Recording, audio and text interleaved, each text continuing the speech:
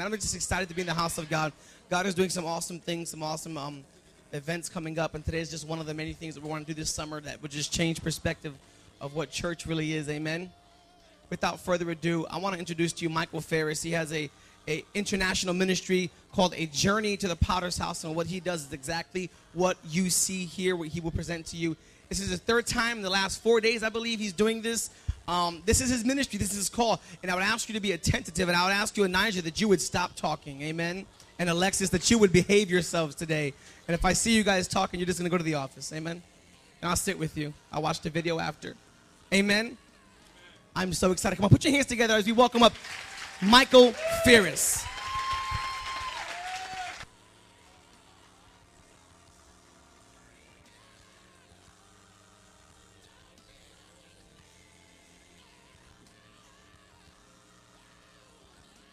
Hello. Okay, you can hear me. Good.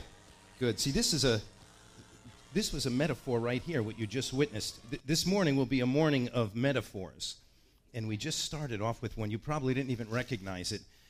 I was told that this was a shared channel, so I couldn't turn it on until the pastor was done. And so you just witnessed me turn that on, and here's the metaphor. You see, friend, it's one thing to be plugged into something. It's something altogether different to be turned on, right? Right? When you put your faith in Christ, you get plugged into a power, a source that's greater than yourself. But if you want to live the victorious life that Christ died for you to have, friend, you've got to be turned on. Yeah, you've got to be turned on. So praise the Lord. I hope you get turned on this morning. Well, I'm so excited to be with you. A week ago today, I was getting off the plane from Peru. I was there for a week. Every year I go involved in a ministry down there that rescues homeless children, and I do some teaching the people that work with these traumatized kids. It's really a very powerful, draining ministry. So I got off the plane and was met by the devil. How many of you know when you do something for God, the devil's going to try to sabotage everything you do? And so, but we've had a victorious week, and then, like Pastor said, there was some evangelistic things that happened this week, and I'm thrilled to be with you this morning and to share this journey with you. Well, are you ready? We're going to take a journey together this morning, a journey into the potter's house. You know, in the Old Testament, in the book of Jeremiah, in chapter 18, in the first 6 verses, it says, "This is the word that came to Jeremiah from the Lord. Go down to the potter's house, and there I'm going to give you my message." And so Jeremiah writes, "I went to the potter's house, and I watched him working at his wheel, but the pot he was fashioning from the clay was marred in his hands, and so the potter fashioned it into another pot, as seemed best to him. Then the word of the Lord came to me. O house of Israel, can I not do with you as this potter does, declares the Lord? Like clay in the hands of the potter, so you are in my hands." And so we see in this passage, God, he sends Jeremiah on a journey to the potter's house. And as Jeremiah is sitting there watching the potter work with the clay, God begins to unfold for Jeremiah a deeper understanding into how God works in the lives of his people. It really is a lot like a potter working with their clay.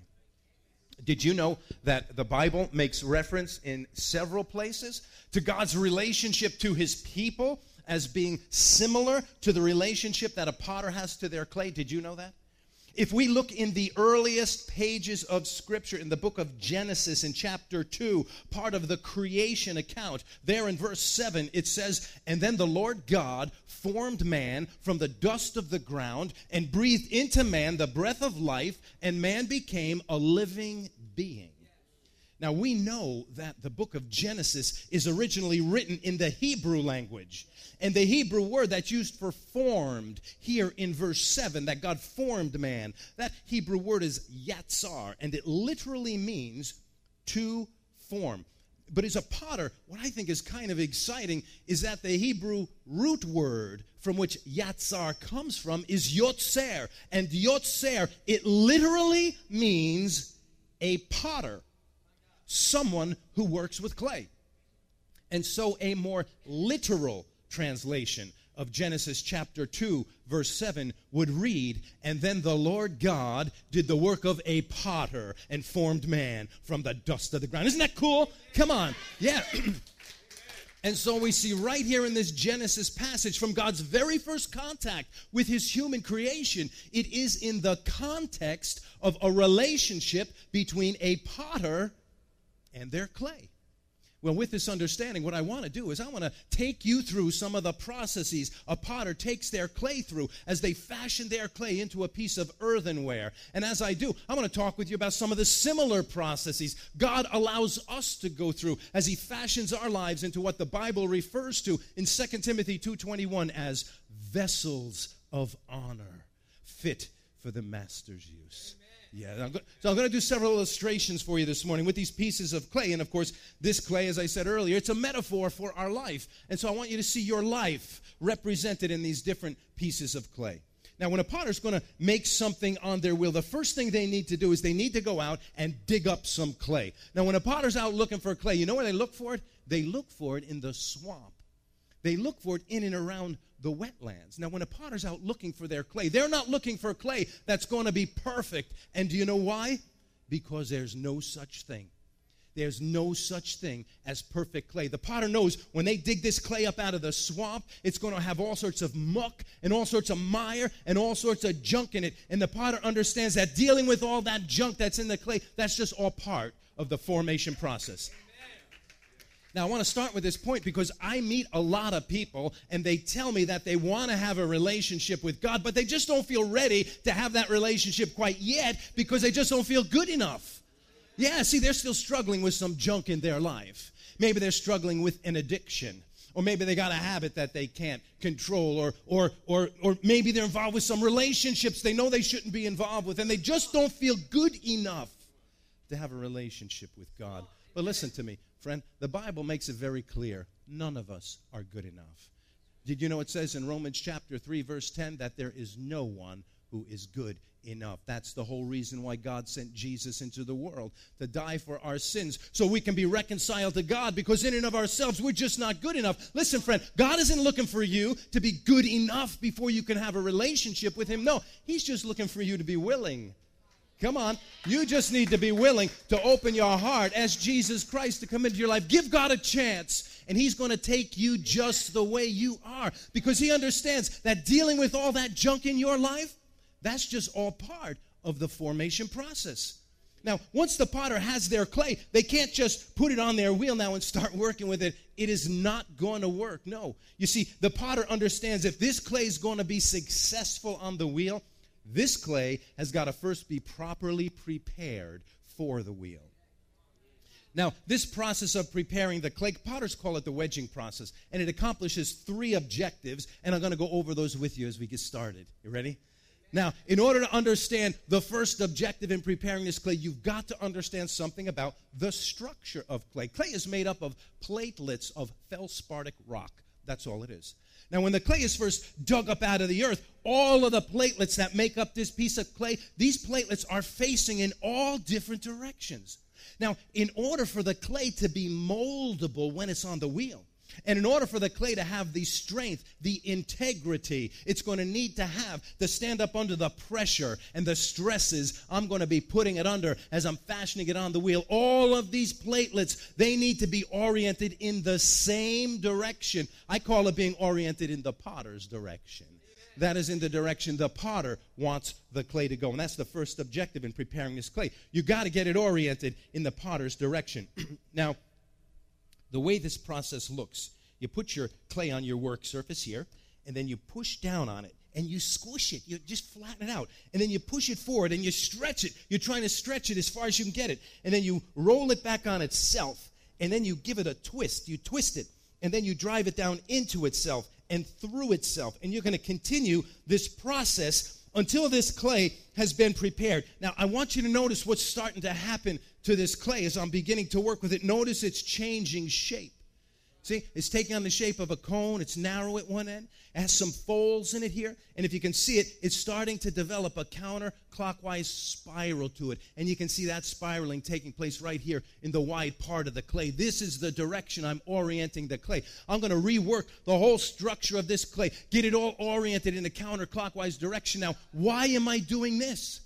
I'm doing this because I have my wheel set up to spin in a counterclockwise direction. So what's going to happen is I'm going to rework this clay, get it all oriented in this counterclockwise direction. I'm going to pick it up and put it on my wheel, and look, it's going to continue to spin in the counterclockwise direction. Now, what would happen if the clay was oriented to the left, but the wheel was spinning to the right? What would happen if the clay and the potter were not both moving in the same direction?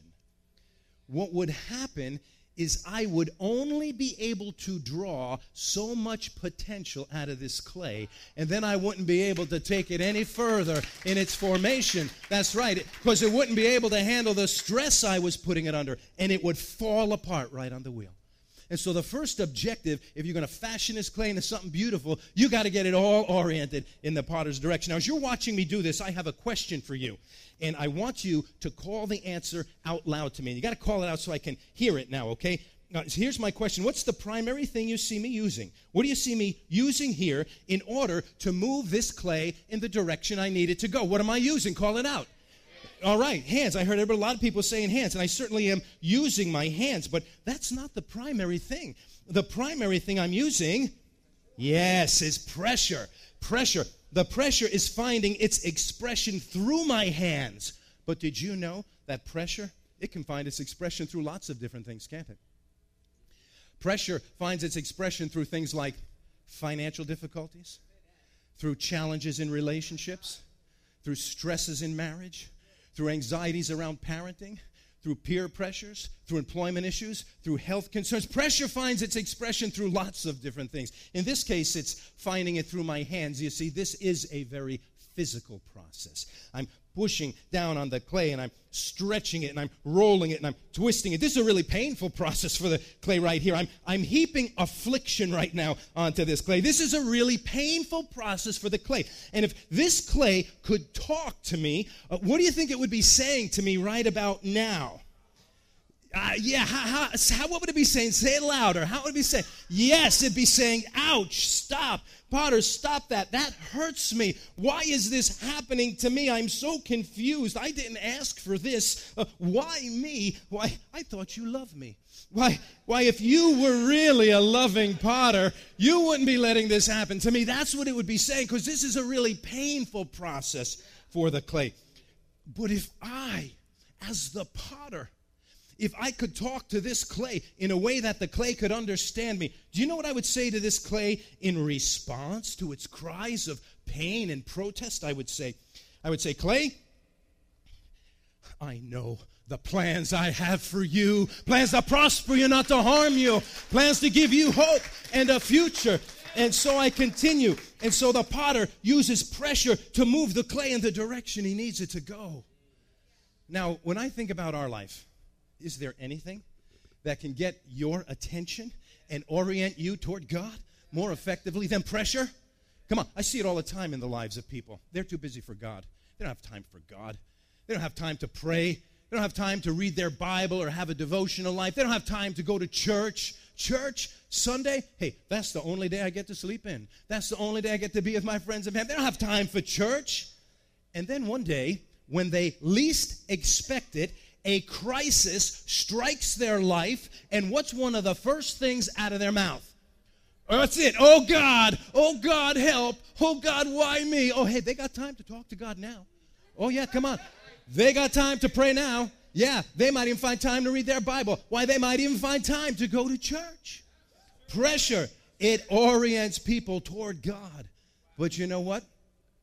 This way of relating to God, calling on Him when you're in trouble, it's nothing new. Actually, it's as old as the Scriptures themselves. As a matter of fact, the psalmist writes about this very way of relating to God, and we see it so beautifully in Psalm 119 and verse 67. Listen to what the psalmist says here. He says, "Before I was afflicted, I went astray, but now I obey your words."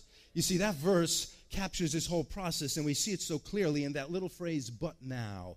You see that phrase, but now, that's what English teachers call a conjunction, because it ties two thoughts or two ideas together. There's an implication in this phrase. You see, the but now, it implies that there was a but then. Yeah. And if the psalmist is saying, but now I obey your words, the implication here is, but then I didn't obey your words. So something happened before the but now, and what was it? Well, he said, before I was afflicted, I went astray. In other words, when he had no affliction, he went astray. So what the psalmist is basically saying here, he's saying, when life was good, I made some bad choices. And I said no to God's instruction for my life. And I went astray. And I did my own thing, my own way. And as a result, I suffered affliction. I got hurt. Now, the psalmist isn't clear what kind of affliction he suffered. I don't know if it was a physical affliction or an emotional affliction or a relationship affliction or a financial affliction or a marriage affliction or a parenting affliction or an employment affliction or a health affliction. The psalmist isn't clear. But one thing he is clear with, and that is that he said no to God's instruction for his life. He went astray, did his own thing, and as a result, he got hurt. Well, what happened as a result of that affliction? That's where the but now comes in. He says, but now I obey your words. In other words, he's saying he repented and he came back to the Lord. And listen, friend, it's never too late to come to the Lord. It's never too late to come to the Lord. Come on now. Some of you may be sitting here this morning and you're thinking to yourself, yeah, but it's too late for me. I've done too much. I've gone too far. If you only knew, or I'm too old, or I'm too young, or whatever your excuse is, but it's never too late to come to the Lord. And that's what the psalmist did. He came back to the Lord. He got his heart right with God, and he learned the lessons God intended for him to learn through that affliction, and there are always lessons. And he writes about a couple of them a little further in that psalm. If you read down into verse 71 and then again verse 75, you'll see some of the lessons he learned. So the first objective in preparing this clay, you got to get it oriented in the potter's direction, and the potter uses pressure to do that. Now listen, I want you to get a hold of this reality this morning, friend. God has a plan and a purpose for your life. That was God speaking through Jeremiah in 29:11. I know the plans I have for you. God has plans for your life. You need to understand that you were born on purpose for a purpose. You were born on purpose for a purpose. Your life was not a mistake. Your life was not an accident. It may have been a surprise to your parents, but it was not a surprise to God. The Bible tells us in Psalm 139, verse 16, that God was choreographing the days of your life long before your parents even knew each other. He just used them to get you here. And listen, I can't tell you the number of people that I've spoken to, even Christian people, that have said to me, well, I was a surprise. I was a mistake. I was an accident. No, you weren't. God doesn't make mistakes. God doesn't make accidents. You were born on purpose. You were born for a purpose. And listen, this is a good purpose, friend. Listen to me. It's a purpose that involves more than you just working really hard so you can make lots of money and buy lots of things that everybody else is only going to be fighting over after you're dead. Come on, that's what happens. That's what happens. God's plan for your life is bigger than that. And if you want to know what that plan is, if you want to be walking in that plan, the first thing you need to do, you need to get yourself oriented in a God direction. And I'm not talking about playing church here or playing Christian. I'm talking about it's time to get serious in your relationship with God and begin seeking Him for the call He has for your life. And sometimes God allows a little pressure into your life to orient you in that direction. Now, the second objective in preparing this clay, you got to work the impurities out of the clay. And you say, well, what kind of impurities does clay have? It has two kinds. It has earthen impurities, things the clay picks up from just living in the world. Then once those impurities have been removed, then the primary impurities become little pockets of air that get trapped inside the clay. And you think, well, what harm could a little air do? Well, hey, what harm could a little air do if it was caught in your heart or in your brain? It's just a little air. Yeah, it could be fatal to you. And so it is to clay. See, anything that's in this clay that's not supposed to be there, it compromises the integrity of the clay. And if this clay is going to fail anywhere, if it's going to break or fall apart, it's going to fail in those areas where its integrity has been compromised. Now, not only that, but sooner or later in this formation process, this clay has got to be heated up. Now, as the clay is heated up, any residual moisture that's in this clay, and there always is, it turns into vapor. Now, when moisture turns into vapor, it expands over 1,100 times its size. Now, when the moisture leaves those platelets of clay, those platelets shrink, and they form a denser mass. So what happens here is you've got the temperature in the kiln increasing, the moisture turns to vapor, the vapor gets trapped in those air pockets. Now, the clay is shrinking, but the vapor is expanding, so it can't get out. Then as the temperature increases, the vapor continues to expand, the pressure builds up, and ultimately that pot, it's going to explode. And it doesn't just pop. That thing explodes. It is unbelievable what one contaminant in this clay can do. Listen, one impurity in this clay, it can prevent this clay from ever reaching its fullest potential. Now, not only that, but because it takes so much energy to fire a kiln, when potters do what they call their first firing, they're going to pack that pottery in as tightly as they can get it because they want to get as much as they can out of all that energy. So they put pots inside of pots, pots on top of pots, they cram pots next to each other, and when one pot explodes, it can often do collateral damage and hurt those pots that are near it. And so the second objective here is it works the impurities out of the clay. Now, when I think about our life, I think, well, what are the impurities in our life? Don't call them out. But the Bible calls them sin. Sin contaminates your life. Sin is going to cause you to compromise your integrity. And if you're going to fail anywhere in your life, in your work, in your relationships, in your ministry, you're going to fail in those areas where your integrity has been compromised. Now, I think, well, what does the potter use to work the impurities out of the clay? He uses that same pressure. Pressure brings the impurities in the clay to the surface so the potter can see them and remove them and work with the clay. Now, when I think about our life, is there anything that can bring your sin nature to the surface more effectively than pressure? Hey, how you doing? How you doing when you're late for that important meeting of yours and you're stuck in traffic somewhere and somebody cuts you off? How's your sin nature? Come on. Yeah, it's moments like that you wish you didn't have that Jesus bumper sticker on your car, isn't it? Yes, it is. Come on now. Yes, it is. How you doing? How you doing when you're feeling overworked and underpaid and discriminated against and taken advantage of and not appreciated? How's your sin nature? How's your sin nature when you've got more bills and money to pay them? And you got the kids pulling at you and your partner's being unreasonable? How's your sin nature? How about you? You ever explode when you're under pressure? You ever do any collateral damage when you explode? And you hurt the people who are near you? Now listen to me. Just like there are two kinds of impurities that contaminate the clay, earthen impurities and pockets of air, so too the Bible implies there are two kinds of sin that contaminate your life. And this sin is going to prevent you from ever reaching your fullest potential if you do not deal with it. The first kind of sin that contaminates your life is what we call the sins of commission. These are the sins you commit. You commit them against other people. You commit them against yourself. You commit them against God. Now, the remedy the Bible has for the sins of commission, we see in 1 John 1:9. If you confess your sins, God is faithful and just to forgive you of your sins, and he's going to cleanse you from all unrighteousness. Then Matthew chapter 5, verse 23 and 24. If you're bringing your gift to the altar, and there you remember your brother has something against you, leave your gift. Go be reconciled to your brother. Then come back and offer your gift. Now, think about it. Why would your brother have something against you? Good, sweet little old Christian you who never does anything wrong. Why would your brother have something against you? Your brother would have something against you because you did something to him.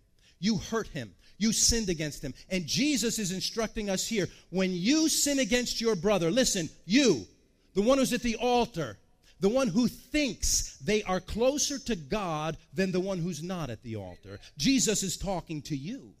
He's saying, you take the initiative and you go clean that up. You don't demonstrate for anyone, friend, how spiritually mature you are by showing them how long you can outwait them.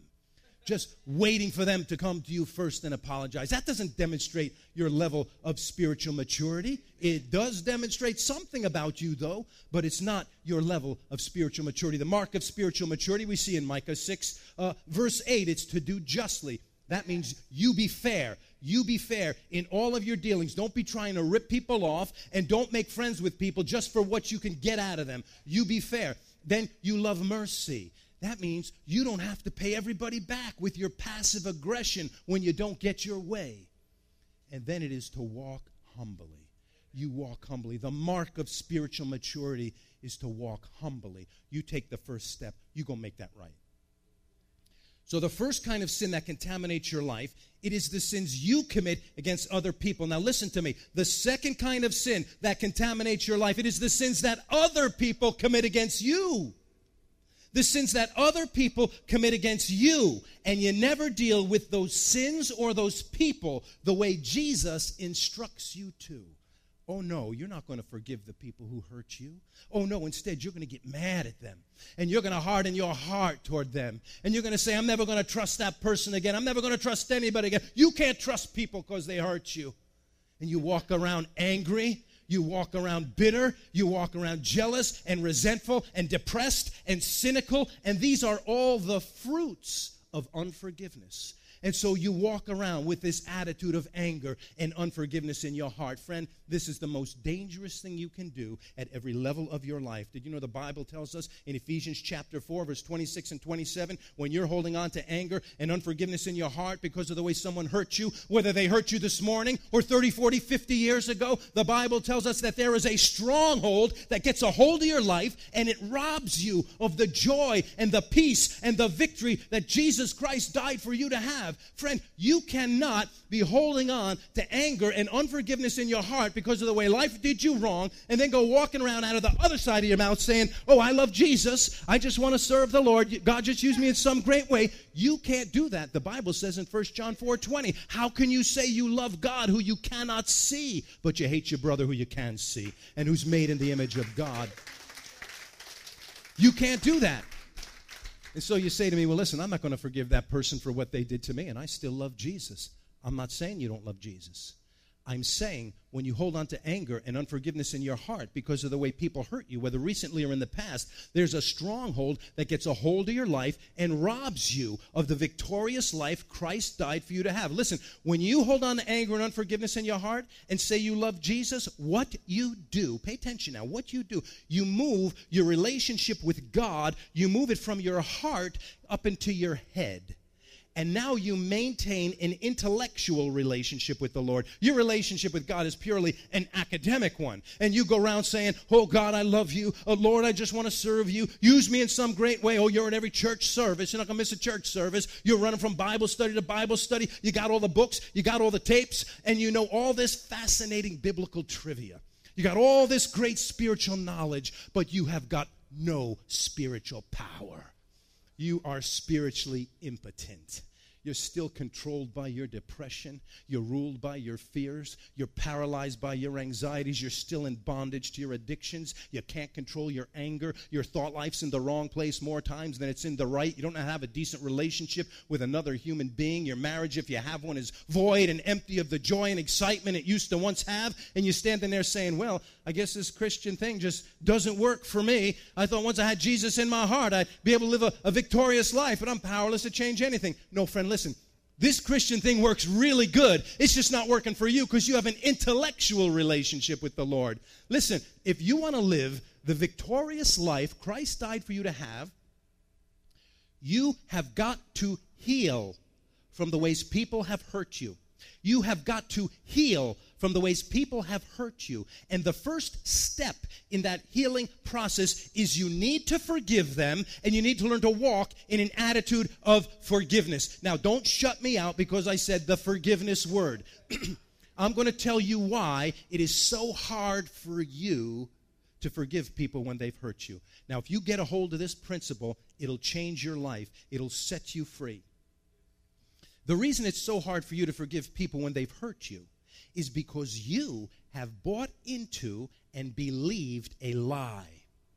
Yeah, you've believed a lie. And this is a really good lie. I mean, like as far as lies are concerned. Because it was crafted by the father of lies. And this lie was created to keep you in bondage to your past. And the lie goes like this.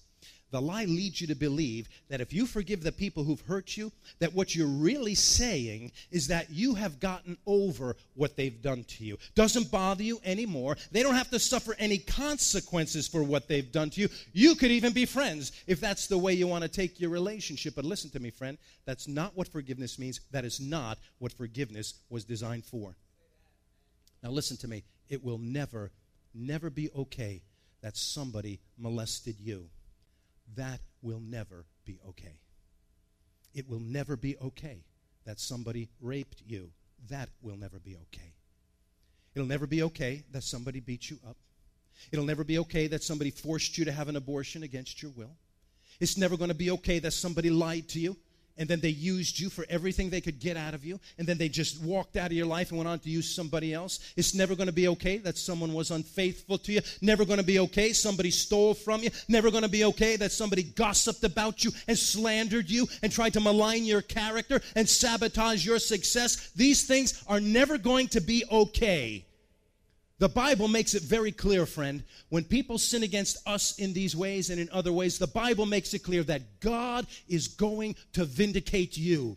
God is going to vindicate you. God is a just God. He's a righteous God. He's a holy God. He's a God who vindicates the oppressed. And when people sin against us in these ways and others, the Bible says God is going to vindicate you. But listen, He's going to vindicate you in His time and in His way, not yours, because God knows more than you. He's got a bigger plan than you. In the meantime, God makes forgiveness available to you as a way of releasing you from the power and the control that that person who hurt you is still holding over your life. Forgiveness is a powerful spiritual principle that's designed to set you free, not the people who hurt you. God is going to deal with them. Now I want to explain. The devil is no fool. And the devil begins to work at sabotaging your ability to forgive. And he starts when you're really young, at an early age. And he starts with this little childhood saying. And I want to take a little survey here this morning. How many of you have ever heard this little saying? It goes like this. You need to forgive and forget. Raise your hand if you've ever heard that saying. You need to forgive and forget. Wow, just about everybody in the house has heard that saying. See, some of these kids have heard it. I'm going to see them as clients when they're older if you don't get a hold of this. Listen, I have sat with clients who have been broken and weeping and have said to me, I want to forgive this person, but I keep remembering what they've done to me. I want to forgive this person, but I keep remembering what they've done to me. And they think because they can't forget what was done to them, they can't forgive what was done to them. But listen, friend, you know, I have even heard it preached from the pulpit that the Bible teaches us we need to forgive and forget. I've heard that preached from the pulpit. The Bible teaches us we need to forgive and forget. Let's clean this mess up right here. No, it doesn't. No, it does not.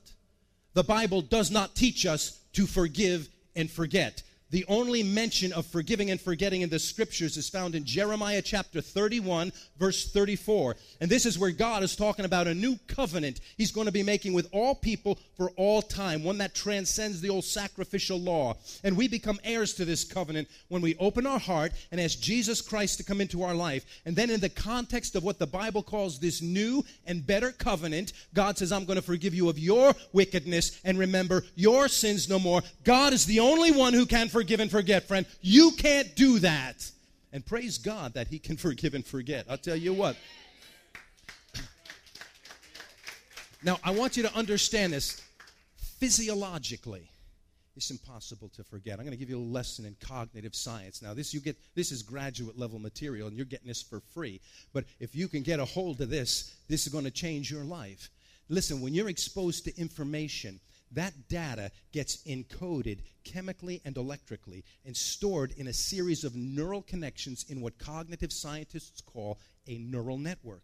Then when that neural network is stimulated, the data that's encoded gets sent through a neural pathway into your frontal lobe and you retrieve a conscious memory of it.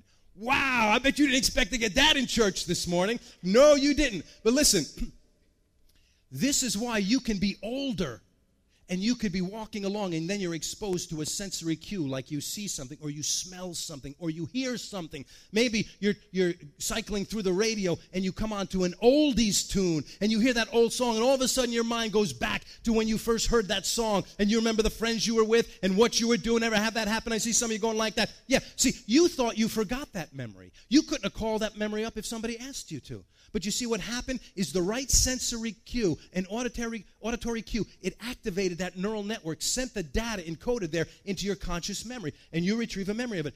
It's so important that you understand physiologically it's impossible to forget. See, why? Because if you're waiting to forget before you can forgive, friend, you're just going to remain tormented to painful memories of your past. That's all that's going to happen. So listen to me now. For the Christian, the biblical injunction is not to forgive and forget. No, because you can't do it. For the Christian, the biblical injunction is to forgive and let go. You forgive and you let it go. This is what the Apostle Paul meant in Philippians chapter 3, verse 13 and 14, when he said, forgetting what lies behind me and straining toward what lies before me. He wasn't talking about forgetting cognitively, because if you go back into the beginning of that chapter at verse 3, he starts with a whole overview of his history. I was a Pharisee of the Pharisees, a persecutor of the church. Paul did not forget his past. He didn't forget his shame. He didn't forget the dumb things he did. But what he's saying here is he's saying, I'm not going to let my past determine my future. I'm not going to let my past determine my future, and neither should you. Neither should you. I'm going to give you my definition for forgiveness. This is copyrighted, so if you quote me, put my name next to it. Here, this is my definition for forgiveness. Forgiveness means that you are releasing to God the responsibility for your vindication. When you forgive somebody, you are releasing to God the responsibility for your vindication. Listen, there's a saying, an old saying that goes like this: keeping unforgiveness in your heart, it's like drinking poison, hoping someone else will die. Come on now. Keeping unforgiveness in your heart, it's like drinking poison, hoping someone else will die. So what you been drinking lately, friend? What you been drinking? So you say, God, I'm going to forgive that person who molested me. I'm going to forgive that person who walked out on me. I'm going to forgive that person who was unfaithful to me. It doesn't mean what happened was okay. It means I'm not going to give them any more control over my life. You're going to vindicate me, and then I'm going to go forward into the good things of God. So the second objective, you got to work the impurities out of the clay. Listen, the third objective, it cultivates a relationship between the potter and the clay. You see, there's all different kinds of clay. It's not just clay. And if the potter is going to work effectively with this clay, they have to understand the characteristics of it. And the only way that happens is you've got to spend time together. And Isaiah the prophet understood this and wrote about it in a beautiful way. Listen to what Isaiah said in Isaiah chapter 64, verse 8. He said, "Yet, O Lord, you are our Father. We are the clay. You're the potter. We're all the work of your hands." He's talking about a relationship here, and listen to how he describes it. He begins by saying, "Yet, O Lord." So he recognizes and acknowledges that God is the sovereign Lord. God's the Lord of heaven and earth, and God wants to be the Lord of your life. And that happens when you say yes to God. You open your heart. You ask Jesus into your heart, and you yield your will to his lordship. Then Jesus becomes the Lord of your life. But listen, friend, God wants more from you. God wants more. God loves you. He wants to have a love relationship with you. He wants to be your heavenly Father. Now listen to me. God loves you, and God wants to be your heavenly Father. And God is nothing like your earthly father.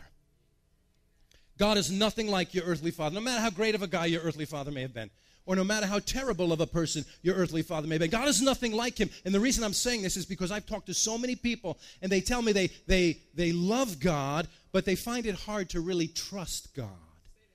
Hard to trust God, the author of life and love. And when we deconstruct that fear and we get to the root of it, we discover it's hard for them to trust God because somewhere along life's way, they were not able to trust their earthly father. And they think, well, because they couldn't trust their earthly father, now they can't trust their heavenly father. But God's nothing like your earthly father, friend.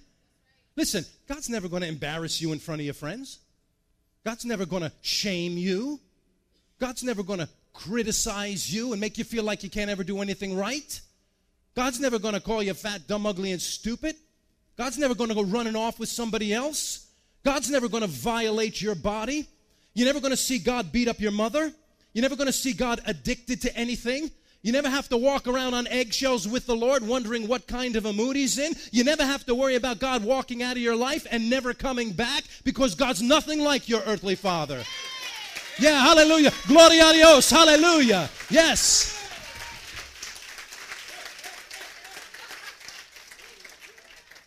Listen, I take this illustration all around, and one year I had two people come up to me after the service in two different locations, a middle-aged man in one location and a middle-aged woman in the other, and they both said to me basically the same thing. They said, when I was 12, when I was 15, I was an eyewitness. I saw my father murder my mother.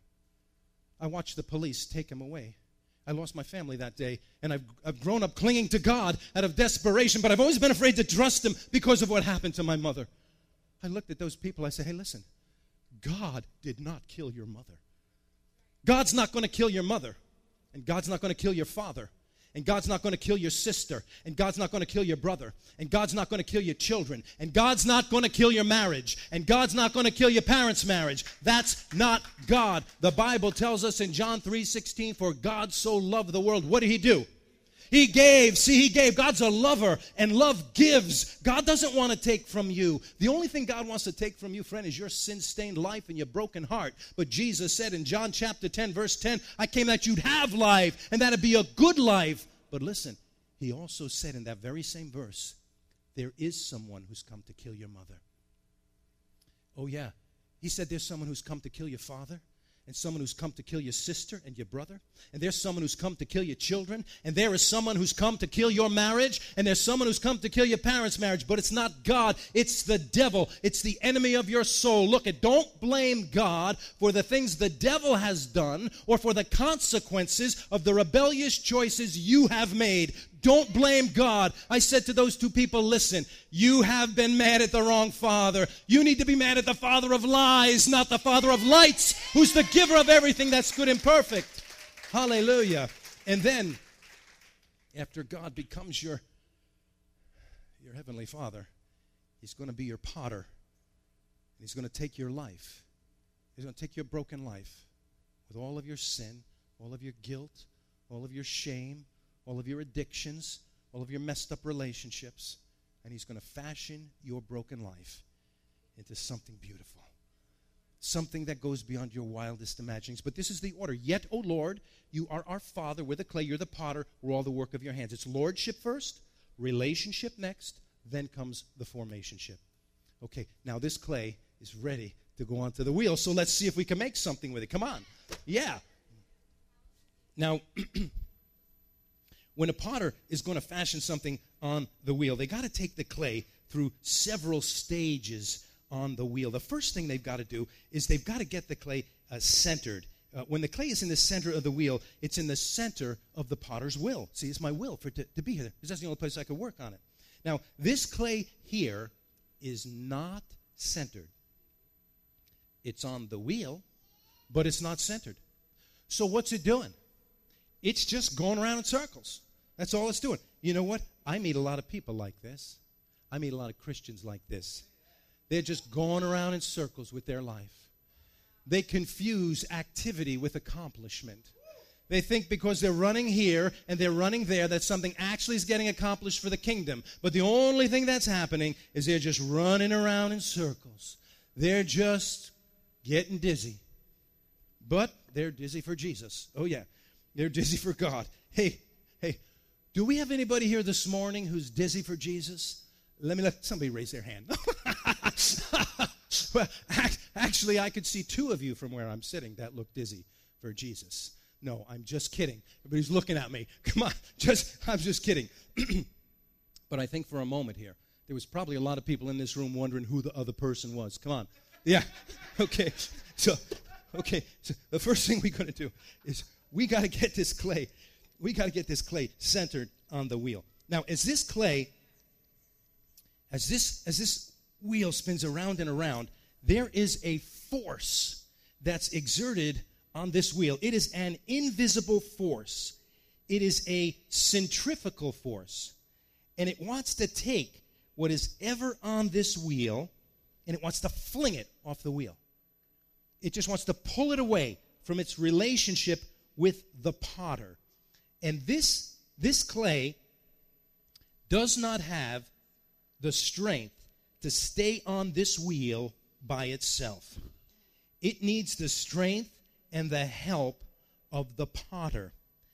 In the same way, the Bible tells us in Ephesians chapter 6, verse 12, that this is really, even though we live in a physical world, it's really a spiritual world that we're operating in. And the Bible tells us that there are spiritual forces in this world that are trying to pull you away from your relationship with God. They are trying to distract you from your relationship with God. And just like this clay cannot stay on this wheel in its own strength, it needs the strength and the help of the potter. You cannot withstand these spiritual forces in your own strength. This is why you need the active and dynamic working of the third person of the Trinity in your life. You need the Holy Spirit in your life. Now that this clay comes into the center, it enters into a place of rest. There is a stillness. Ooh, look at that. You're going to have to clean this up. Okay. It enters into a place of rest.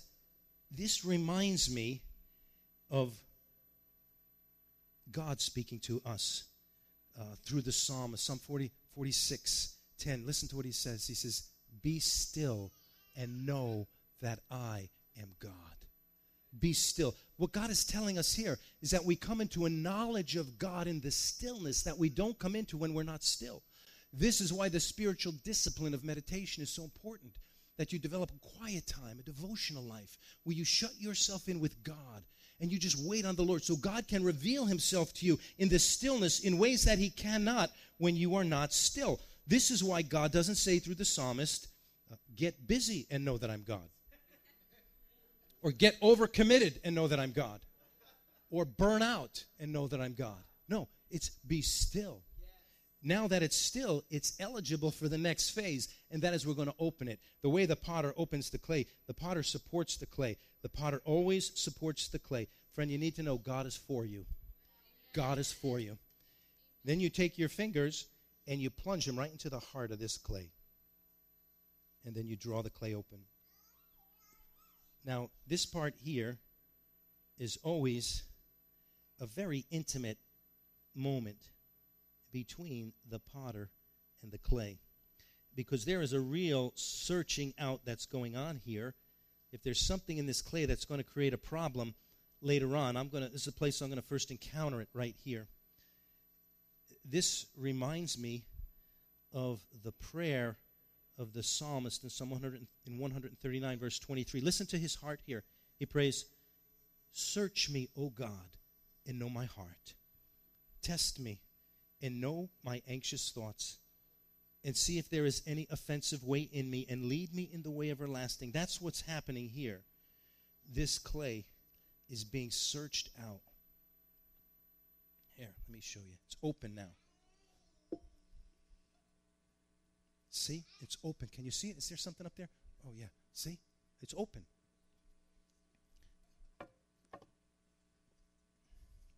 Now that it's open, it's ready for the next phase, and that is we're going to lift it.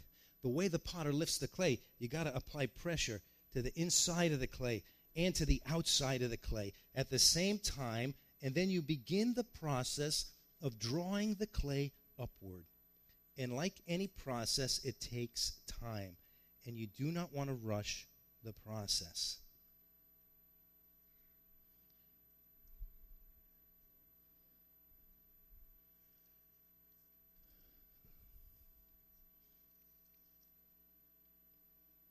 This process here reminds me of James chapter 4, verse 10. Humble yourself before the Lord, and he will lift you. Okay, look. Look, I don't know if you can see this from where you're seated, but Sometimes this happens, and sometimes it does not, and it is happening now. So I have to believe there's a lesson here for someone. If you can look across the horizontal plane on this cylinder here, do you see how it's going like this? You can see that? Now, you could say, oh, that's kind of artsy, kind of adds to the artistic character of the... See, artists think like that. Art adds to the artistic character of the pot. But that little thing that's going like that, that's potentially fatal to this cylinder right here. See, that little thing is throwing this thing out of balance. And I'm afraid to try to take it up any higher, or it's going to fall. And it'll happen so fast, I might not be able to catch it. And so what the potter has to do when it's out of balance is you got to take just a little tool here, see? And then what you got to do is you got to trim that out. And then it restores balance to the cylinder, you see? Yeah. Now listen, sometimes we have little things in our life, and they don't seem like a big deal. Maybe they add a little spice to our life. Maybe it's just a little habit, or maybe it's a little addiction, or maybe it's a relationship that we're involved with, and in our heart of hearts, we know we should not be involved with that. That little thing is throwing your spiritual life out of balance. And if you don't trim that thing out of your life, it's going to happen so fast, you might not be able to catch it. It's going to take you down. This is the little fox that spoils the vineyard right here. So, receive that from the Lord. If you're struggling with something, you receive that from the Lord. And you trim that thing out of your life. And I'll tell you what, one thing I have noticed in my walk with the Lord, when you make hard decisions for God, when you honor God with your life, God is going to honor you. Do you know what?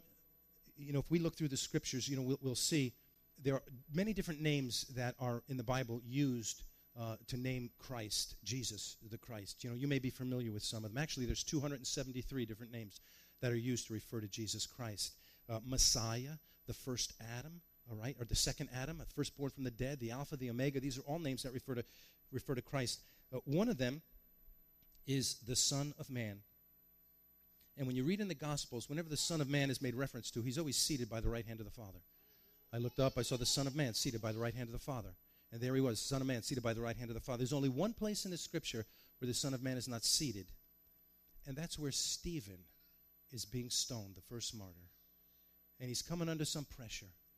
And they're about ready to stone him. And he is not backing down on his testimony. And just before they're ready to stone him, he says, "Look, I see the Son of Man standing at the right hand of the Father." That's the only place he's seen standing. Listen to me, friend. No matter how hard it is, when you stand up for Jesus, Jesus is going to stand up for you. You stand up for the Lord.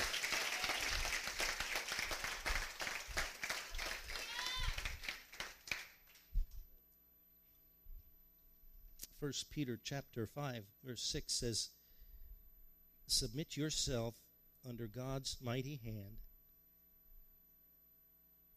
and he will lift you in due season." Pressure on the inside and pressure on the out. How about you? Any of you ever have pressure on the inside of your life and on the outside at the same time? Oh, yeah. Well, what do you do when that happens? Do you grumble? Do you complain? Do you whine? Do you make life miserable for everyone around you? Hey, why did that get a response? Or do you allow God to lift the Christ-like character out in your life so others can see Christ in you, your hope of glory? Okay, now that this clay has been lifted, now it's ready for the next phase, and that is we're going to do an internal work on this pot. Now, with my outside hand, I'm steadying this clay, supporting it, protecting it. But what I want you to see is that all of the work is taking place on the inside of the clay. And you see the work that's taking place on the inside of the clay by the way it's reflecting on the outside of the clay.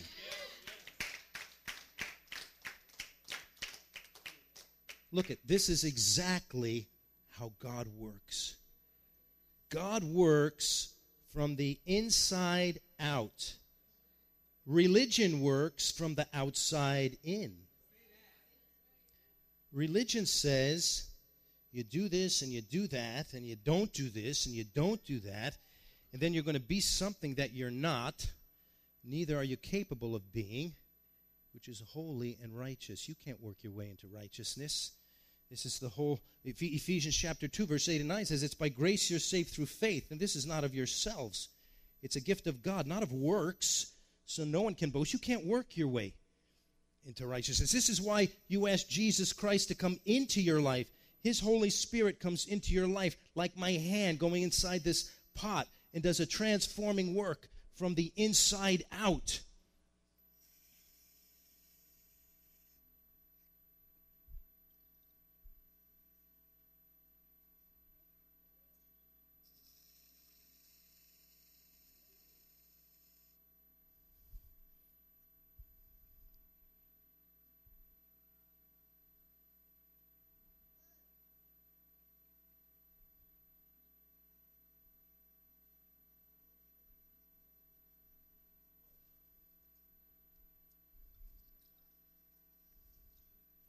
Not yet.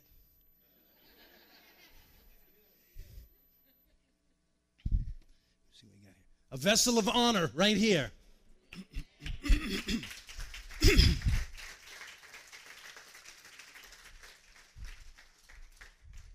I appreciate that.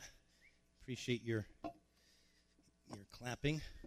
But I want to challenge your thinking for a moment. I want to challenge your thinking. I want you to think about why you're clapping. You know, I said that because when I said to you earlier, I'm going to do several illustrations with these pieces of clay, nobody clapped. I mean, you didn't get excited for the clay. Now I make something.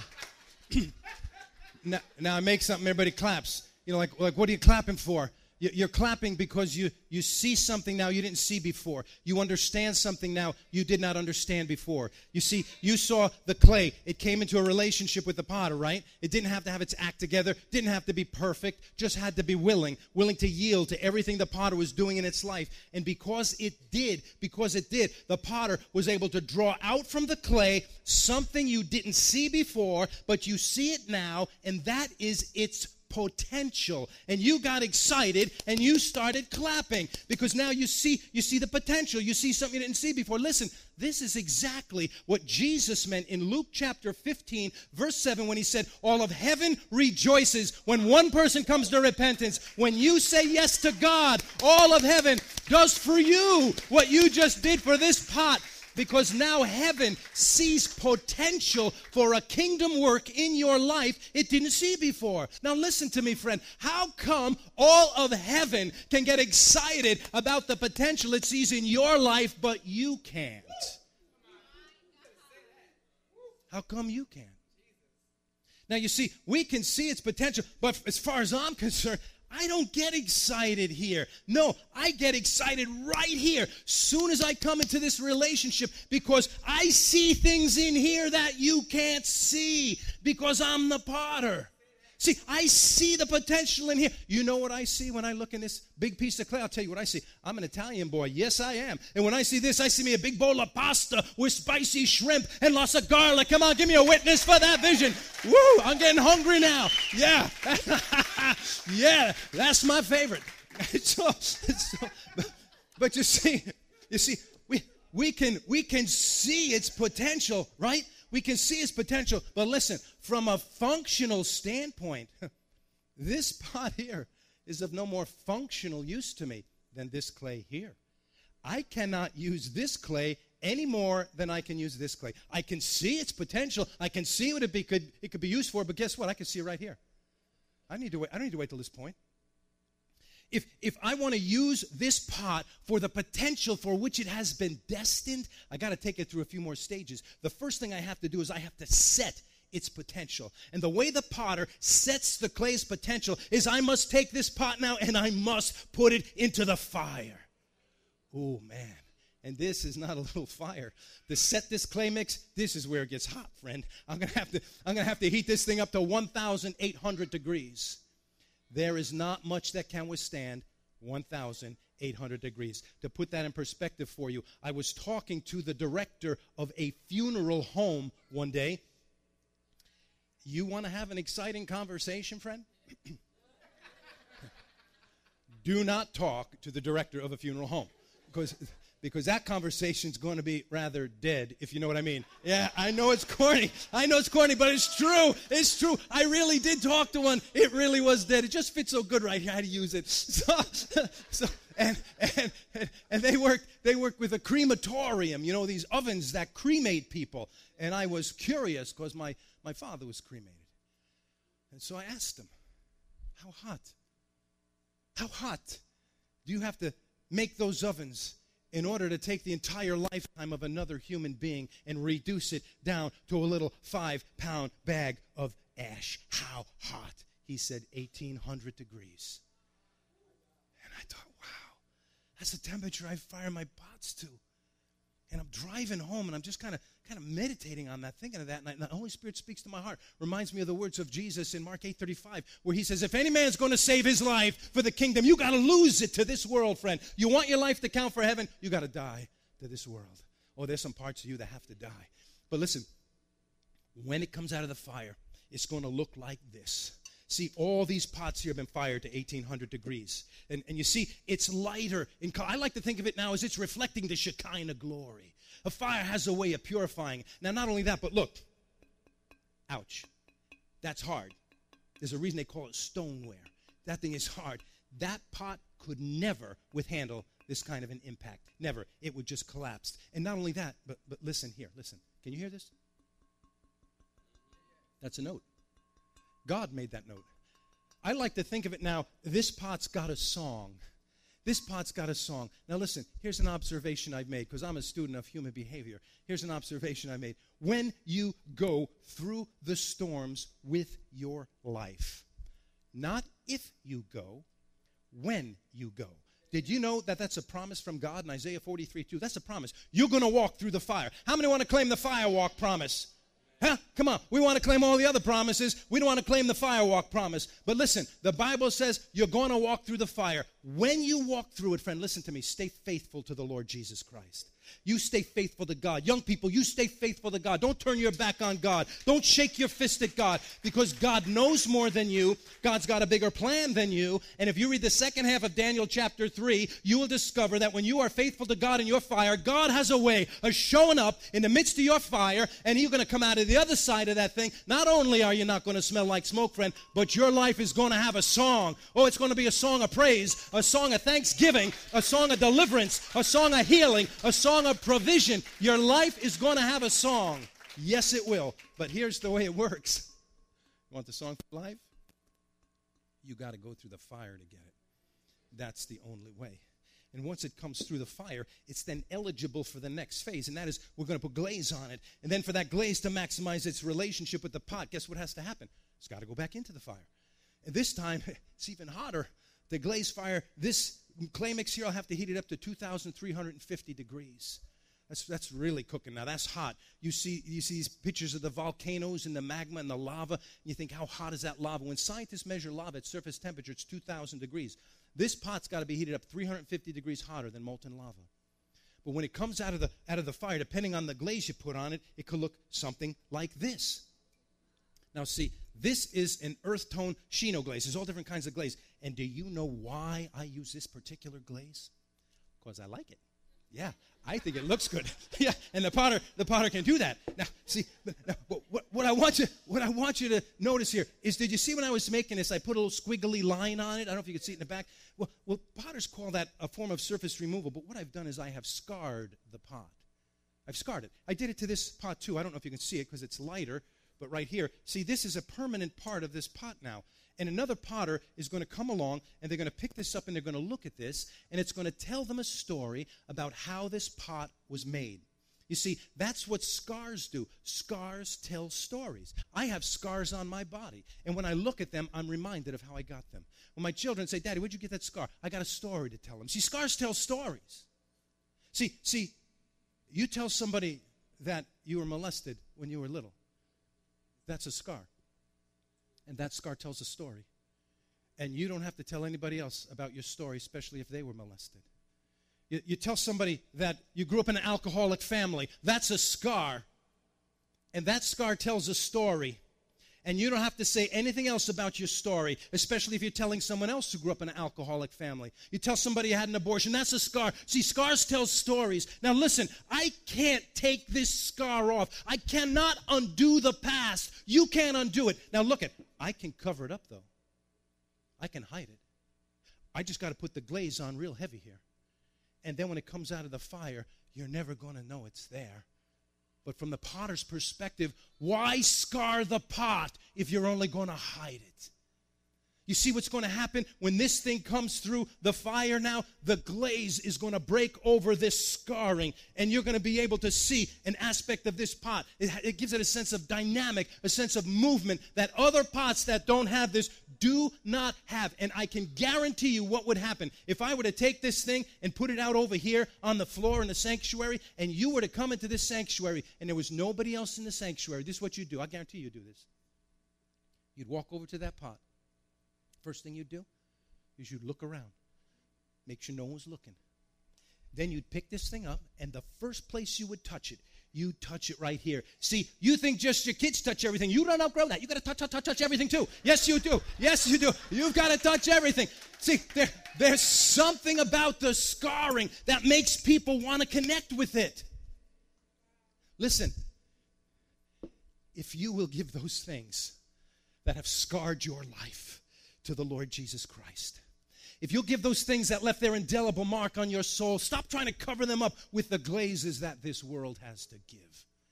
If you'll give those things that have left their mark on your soul, God is going to take your broken. He's going to put his healing balm over you. How he does it, I don't know. That's part of the mystery of the cross. But God's going to give you the great exchange you're going to get that Isaiah 61:3 talks about. This is where you're going to get your beauty for your ashes, the oil of joy for your mourning, and the garment of praise for your spirit of heaviness. You know what your spirit of heaviness is, friend? That's your depression. God is going to take that thing out of your life because it's not his will for you to have it. And then what's going to happen, he's going to bring other people into your life. And guess what? They're going to connect with you right around your scarring, right around your pain. And why? Why are they going to do that? So you could sit around and commiserate together? No. But so you could point them to the direction, to the one who is able to heal you from your broken life so they can find it for theirs. Here, I want to show you a couple of other things here. You see this clay here. I took these all out of the same lump of clay, but I did something with this clay. I let this clay dry out. Clay has to have a certain level of moisture in it in order to be moldable.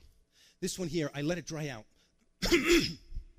As you've been watching me work on the wheel, you're seeing me put water over the clay. What does the water do? It keeps the relationship between the clay and the potter viable, and the clay is moldable. And when I ask it to do something, it responds to me.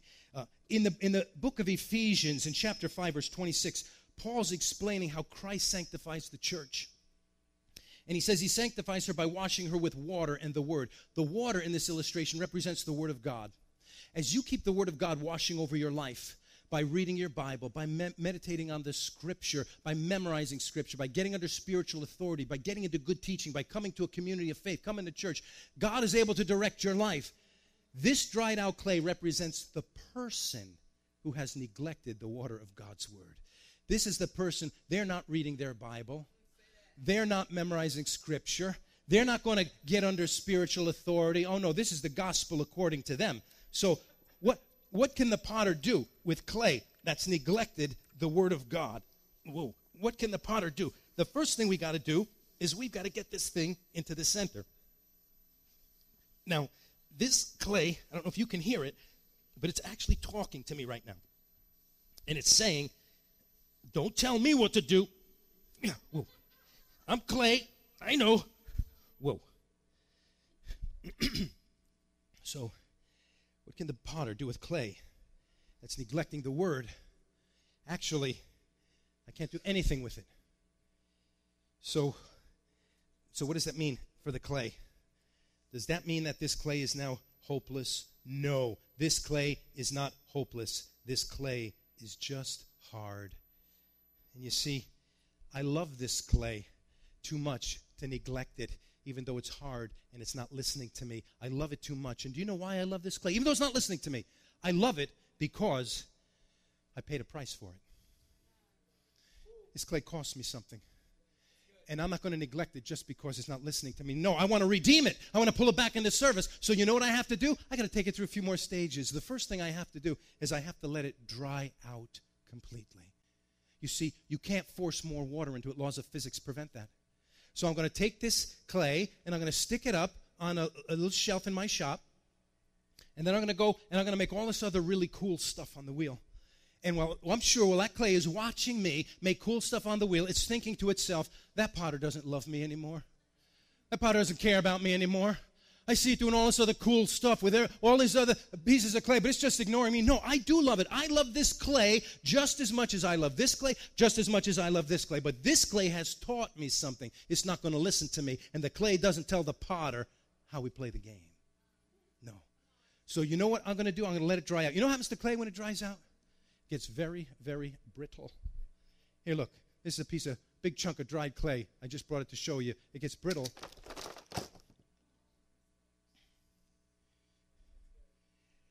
And then, I, the potter, I am going to take this dry clay and I am going to break it.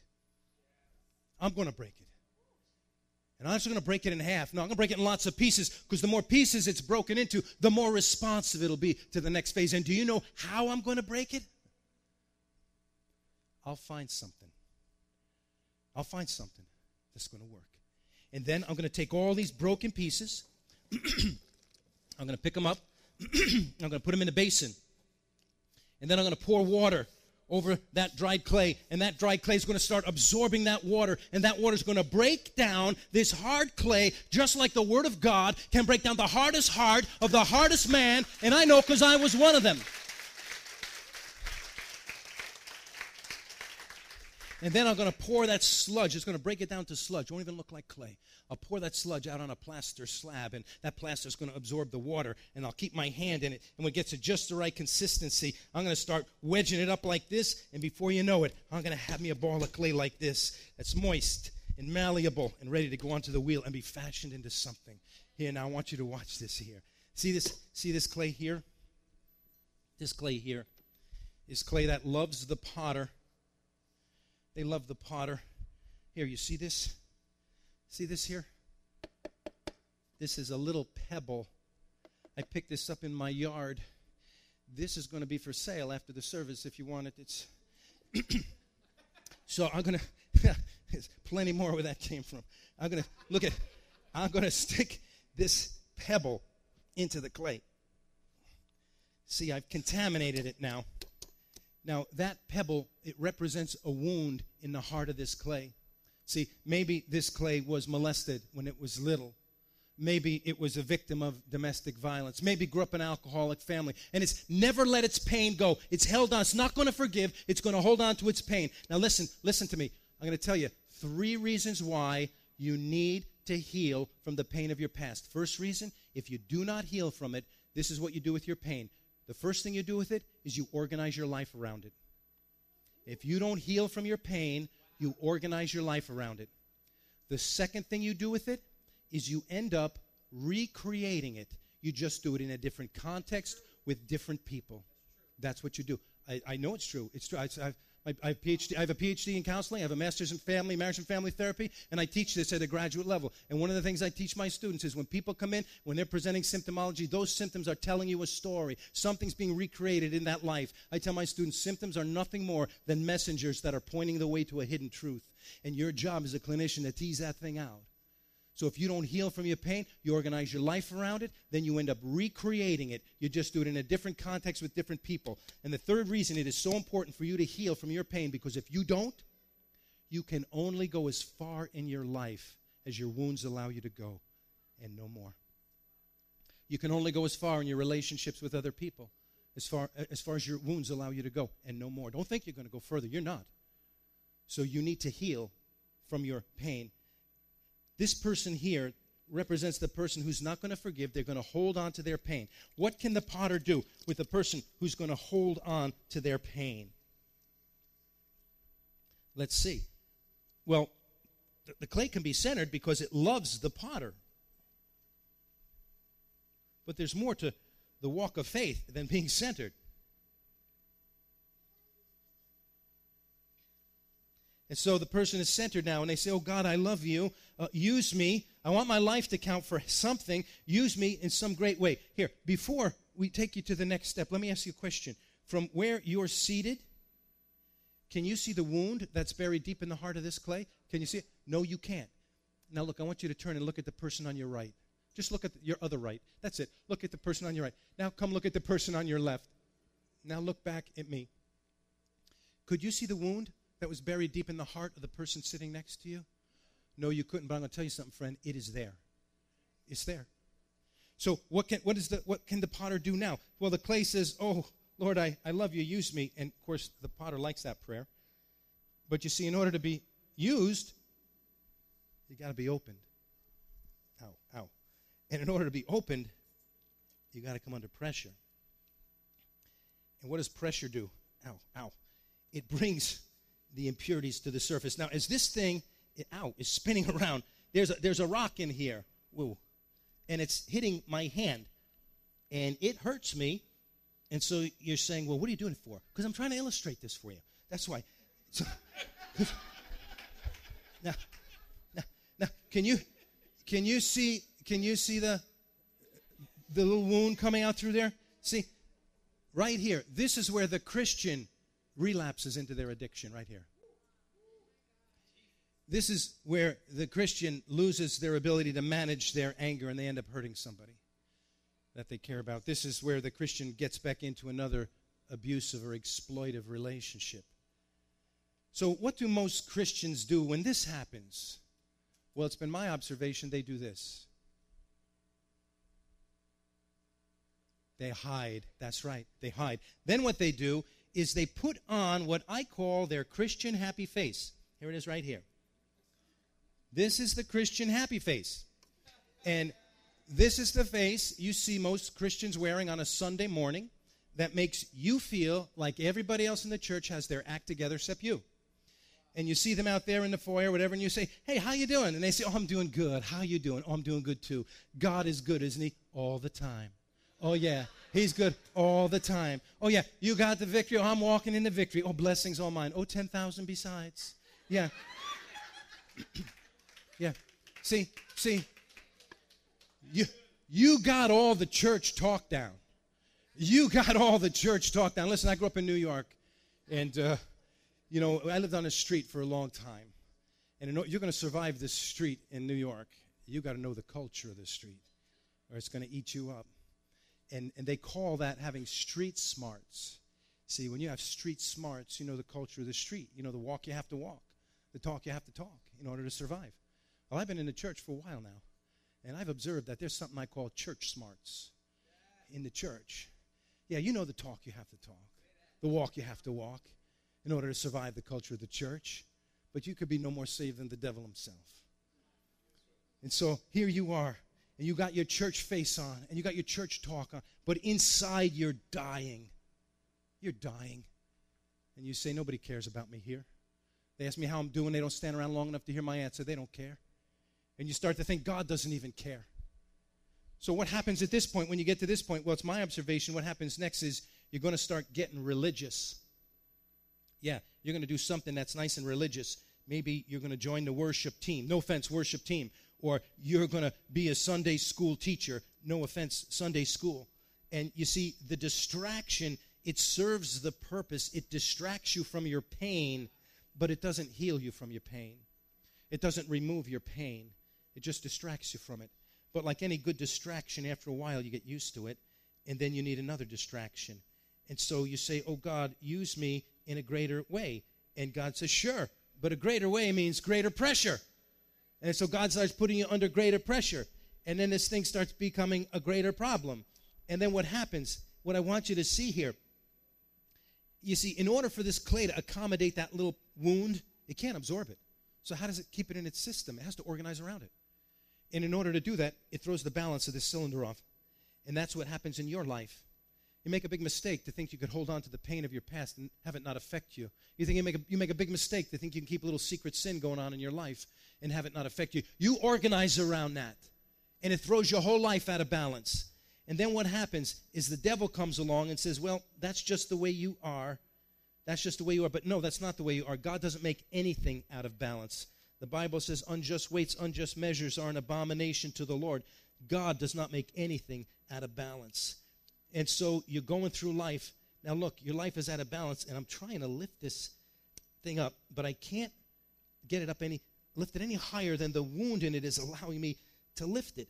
And that's what happens in your life. And so you go limping through your life, just trying to be a good Christian.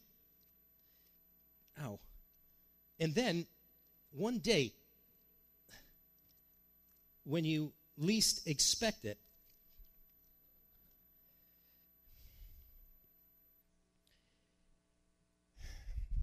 your life, it comes crashing down around you. And where does it break? Right here on the edge. And so you see a process of reestablishing a love relationship with you. This is a love process, friend. This is a redemptive process. You see, our attitude when we crash with our life, because either of the sins that we commit or the sins others have committed against us, our attitude is, God, I learned my lesson. Can't we just pick up where we left off? But you can't do that. If I tried to, this would just fall again. You see, because in order to accommodate that wound, the clay has to organize around it, and it affects every area of it. So it's going to compromise your integrity somewhere. So you got to allow God to work the process. And then when the potter is ready, not when you're ready, the potter's going to take your life, a life that was once broken beyond recognition, and he's going to bring you back over to the wheel. And he's going to put you on this wheel. And listen, he's going to put all of you on. He's not going to leave any of you out. And he's going to take you through a process.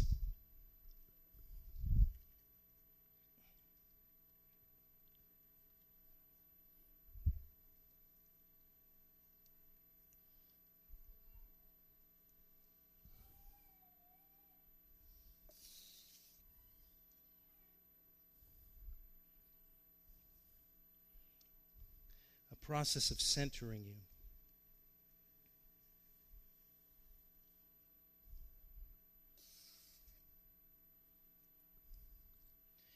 And you are patient now because you understand some things you didn't understand before.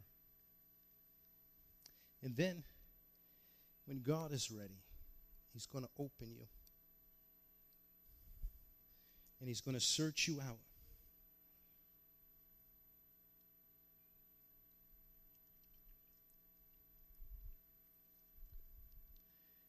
And then he's going to begin to lift you. But he lifts all of you, friend. God loves all of you.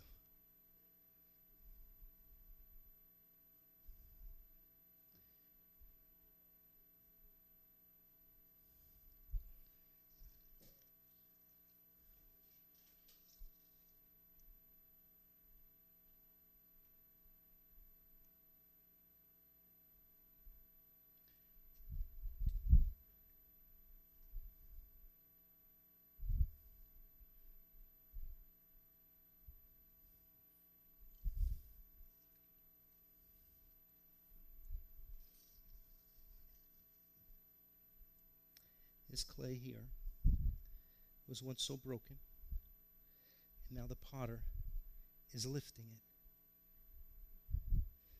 And once it's lifted,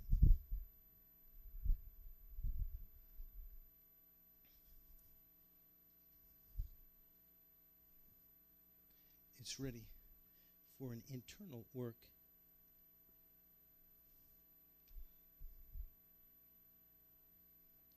Now, potters call this internal working, they call it giving the pot a form and a function.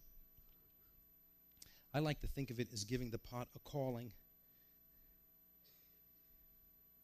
God is going to raise your life up out of your brokenness, out of your failure. and He's going to give you a calling.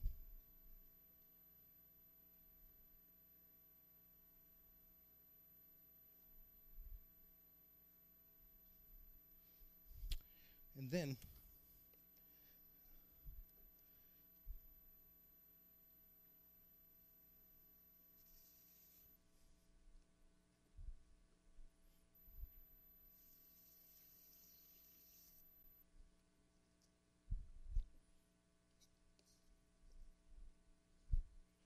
after he gives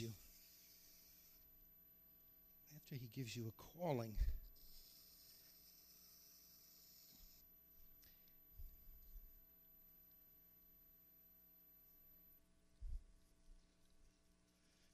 He's going to do something with you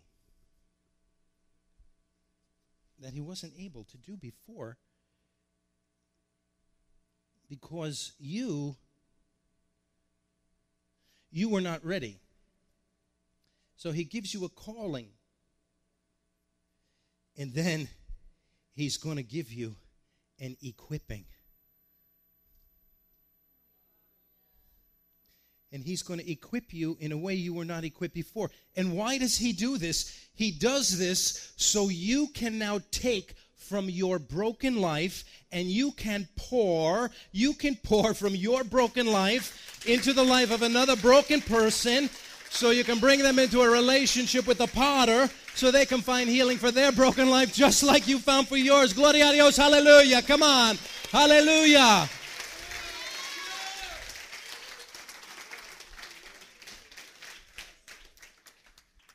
You see, friend, this is my life. This is my life. My life has been so broken.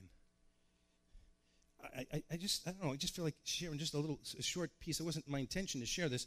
When I was 15, my mother ran away. And I lived in New York, and my father was not interested at all at being a father.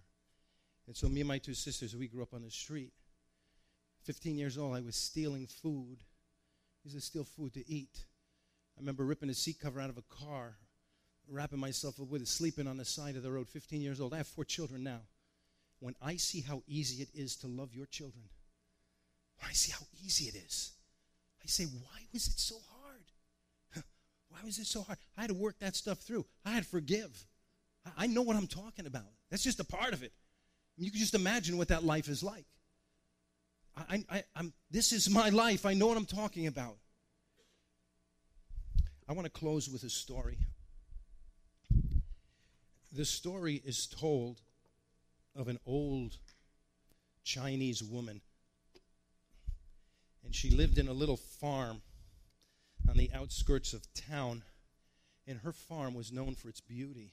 She had beautiful flower gardens, beautiful flower-lined trails. The birds of the air would come to her farm. The butterflies would come. People would come. They'd walk along her trails, and many of them would find God as they sat there in her gardens. Well, out in the front of her yard, she had 2 clay water pots that were tied to either end of a long pole. And every day, twice a day, she'd put that pole across her shoulders, and she'd walk down to the river near her home, and she'd fill those pots up with water and carry them back to the farm and empty them into a larger clay cistern, and she'd draw water throughout the course of the day. Now, the pot that was on her right, it was a fairly new pot, and it had the look and the feel and the smell of new clay. It just stood there at sharp attention. Even the water it carried looked so clear and refreshing. And the pot that was on her left, it was an old pot that was mottled and chipped from having endured the storms of life. It even had a crack that went from the top down to about the halfway point. And every day when she got back to the farm and she emptied it into the cistern, the new pot, it always had a full pot of water, but the old broken pot, it never had a full pot of water. And the old broken pot felt really bad about this. Well, this went on for days and weeks and months, and finally one night after she emptied its contents into the cistern, the old broken pot, it just couldn't take it any longer, and it spoke to the woman. It said, "Master, I'm broken, and I'm so ashamed. I can never carry you a full pot of water. I look over there, and I see that other pot. It's so perfect. Even the water it carries looks more refreshing than the water I'm carrying. And it always carries you a full pot of water. But I can never carry you a full pot of water because I'm broken. And I'm so ashamed." And the old woman, she looked at the pot, and she said, "I know. that you are broken. And because I know that you are broken, I have planted flowers all along your side of the path. And every day you water those flowers through your brokenness. And the reason we have so many beautiful flowers on our farm, the reason the birds of the air come and the butterflies come, the reason people come and many find God, really, it is because of your brokenness. Yeah, amen. You see, friend, that's the message of A Journey to the Potter's House. That's the message of the cross. You see, God knows that you are broken. And He wants you to stop pretending that you're not. There's so much freedom. There is so much power on the other side. Now, as we bring our time together to a close, I want to give you two opportunities to respond to this message. And so please listen. Open your heart. If you want God to take your life and to fashion your life into the plans He has for you, the first thing you need to do, you need to have a relationship with the potter. Just makes sense, doesn't it? How else can the potter fashion the clay if they don't have a relationship with it? I want to just, wait a second, Pastor. I just want to explain something. How else can the potter fashion the clay into something if he doesn't have a relationship with it? How else can God fashion your life if you don't have a relationship with Him? You know, maybe you have one, and maybe you don't. Or maybe you've been like the psalmist. You kind of went astray. It's time to come back home. I want to share something with you. To me, this is one of the most powerful things Jesus says in the New Testament. It's in Matthew chapter 7, verses 21, 22, and 23. Listen to what He says here. He says, not everybody who calls me Lord, Lord is going to enter the kingdom of heaven. He says, many people are going to say to me on that day, Lord, Lord, didn't I prophesy in your name? And didn't I drive out demons in your name? And didn't I do miracles in your name? And notice what Jesus doesn't say. He doesn't say, no, you didn't. No, you didn't. Why? Because you did. You're a good religious person. But what He does say is, I never knew you. I never knew you. So you did these things. I won't deny that. But I never knew you. You know, you can go to the library in town here. You can get a book, a biography, an autobiography on any famous person. You could read up, get all the information about them, go to their house, knock on their door. They open the door. You say, hi, it's me. They say, who are you? I'm your biggest fan. I know all about you. Know where you grew up. Know you had a little puppy. Know your nickname. And they say, well, you sure know a lot about me, friend, but I don't know who you are. And they're going to shut the door in your face. You do the same thing if somebody weird like that showed up at your house, wouldn't you? Well, Jesus said the same thing's going to happen. A lot of people are going to say, God, didn't I go to church? Didn't I put money in the offering? Didn't I go on a mission trip? Didn't I go down to the soup kitchen? And Jesus isn't going to say, no, you didn't. Because you did those things. He said, I never knew you. I never knew you. Now listen. In Romans chapter 10, verses 8 and 9, it says, if you confess with your mouth that Jesus is Lord, believe in your heart God raised Him from the dead, you'll be saved. Verse 10, listen. It says, for with the heart you believe and are justified, but with the mouth you confess and are saved. You see what the Bible is showing us here? This transition into the spiritual life, it's a two-step process. It involves belief. With the heart, you believe and are justified. With the heart, you go to church. With the heart, you go to the soup kitchen. But it's with the mouth you confess and are saved. See, that's the piece. This is why you could see a lot of good people who will not have the promise of God. They will not have heaven. And you see me tell me this person, hey, look, we all know people who are nicer than some Christians we know. And you say, you mean to tell me that person's not going to go to heaven? That's exactly what the Bible says. If they're not willing to confess Jesus is Lord. So you can do good things, but that doesn't give you the promise of heaven. It makes you a religious person. And listen, religion in and of itself, it's not that bad. The only thing that's bad about religion is when it leads you to believe that that's all you need. That's enough, but it's not enough. Jesus is showing us here in Matthew chapter 7. Paul, the great apostle, is showing us here in Romans chapter 10. It involves two things. It involves believing in your heart and then confessing with your mouth. Now listen, if you do believe, why wouldn't you confess? There's only two reasons. If you believe, there's only two reasons you won't confess. One, because at the very heart of it, you don't believe. Or two, is you're too prideful. It's your pride. The Bible says God resists the proud. You don't do life according to your rules. You do them according to the rule book that God has left for us, the Word of God. And if you're here this morning, I want to give you two opportunities to respond. The first is to say yes to God. To say, enough with religion. I don't want to be bound by a religious spirit. And I go all over. There's a religious spirit in the church. And we got to get rid of that. We need to have a relationship with Jesus Christ. And if you're here this morning, and maybe you've been a good religious person, but you've never taken the next step, I want to give you an opportunity just to say yes. And listen, this is the Word of God. So if you want to say yes this morning, or you want to come back, just lift your hand. I want to pray with you from where I'm seated. Thank you. Thank you. Thank you. Yes, thank you. Thank you. Praise God. Thank you. Thank you. I see your hands. Yes, sir. I see your hands over there. Yes, yes, yes. I see your hands. Pastor, are you looking around? You see the people. There's about 15 people have their hands up. Thank you. Are there others? Are there others? Thank you. That's right. That's the right thing to do, young people. I see your hand, brother. That's the right thing. Don't be ashamed of the Lord. Listen to me. If you're feeling a little tug of war in your heart, and it's saying, do it, don't do it, do it, don't do it, that's a spiritual battle that you're witnessing right now. There's a tug of war going on for your soul. God is on one side, the devil's on the other, and you're the rope. And listen to me, somebody's going to win this morning. Let it be God. Are there others? Are there others? Yes, that's right. Yes, that's right. That's right. You raise your hand. Yes, yes, yes, I see your hands. Thank you. Thank you. You're doing this for you, not for me. God has sent me here with this message. Are there others? Yes. Let me pray for you now. Listen, you just make these words your words. It's not the words, it's the attitude of the heart God is looking at. You say, dear Father, thank you for sending Jesus to die for my sins, of which there are many. And I ask you that you would please forgive me of my sins. Oh God, please come into my heart and be the Lord of my life. Help me to fulfill the plans that you have for me. Oh, hallelujah. Help me to live for you. Help me never to be ashamed to stand up for Jesus and to confess him as my Savior and as my Lord. And now take my life, my broken life, take it, God, and fashion it into something beautiful. Show me the plans you have for me. And I will praise you all the days of my life. In Jesus' name, amen. Amen. Hey, I want to clap for you. All of heaven is clapping for you right now. Hallelujah. Can you hear it? Hallelujah.